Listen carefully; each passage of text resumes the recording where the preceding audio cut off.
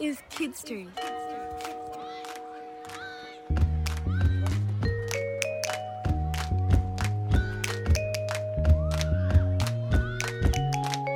This is Kids Turn with Emma.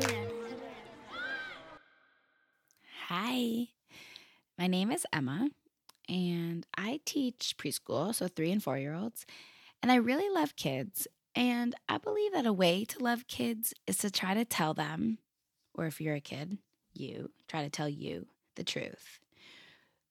Try to talk about what is real and what actually happened in the past instead of maybe what we wish was real or we wish happened in the past. So I'm going to try to share as true and real of a story about Thanksgiving as I can. And I was taught this story, this history, not as a kid, but as a grown-up, by Indigenous people who wrote the story down and shared it. And when I say Indigenous, I mean from a place. So I'm talking about people whose ancestors, like their grandma and their great-grandma and their great-great-great-great-great-grandma, were the first people to ever live on this land and have been here for thousands and thousands of years. And if you have questions, you can send us a voice memo or an email, and we'll work really hard at sending you an email or a voice memo back.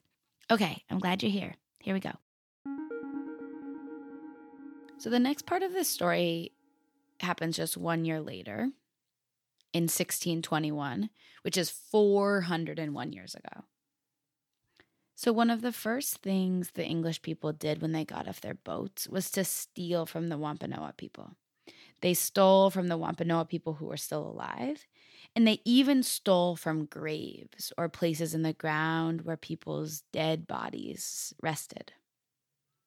And remember that so many Indigenous people, including the Wampanoag people, had been killed by germs. And for the Wampanoag people, 7 out of every 10 people, bodies had stopped working. And so a leader of the Wampanoag people, called Massasoit, thought that maybe the English people could work together with them and could help keep them safe from another group of Indigenous people who had more people alive, who were the Narragansett people. And not everyone agreed with Massasoit that it was a good idea or safe to try to work with the people from England, but they decided to try it anyway.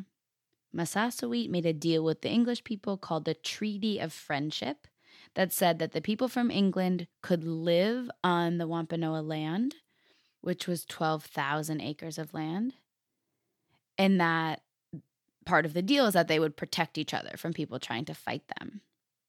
And Squanto, who remember was the only person who was still alive from his village Patuxet, spoke English because he had lived in England, and he taught the people from England how to grow corn by using fish to keep the plants strong and healthy. I'm going to stop here for now, but when you're ready to keep listening, I'll keep telling the story on the next episode. The primary source materials we use for this podcast are included in the show notes and largely are from the United American Indians of New England website, the Citizen Potawatomi Nation website, and from a Thanksgiving curriculum written for elementary students by the Oklahoma City Public Schools Native American Student Services. The music and sound design for the podcast are done by Echo Finch. Grace and I also have full-length episodes of Freedom Means, where we role-play conversations about racism and colonialism, and then talk and reflect on our conversations. If you or your little ones have questions or suggestions, please contact us through our website, thefullstoryschool.org, or by sending us an email at thefullstoryschool@gmail.com.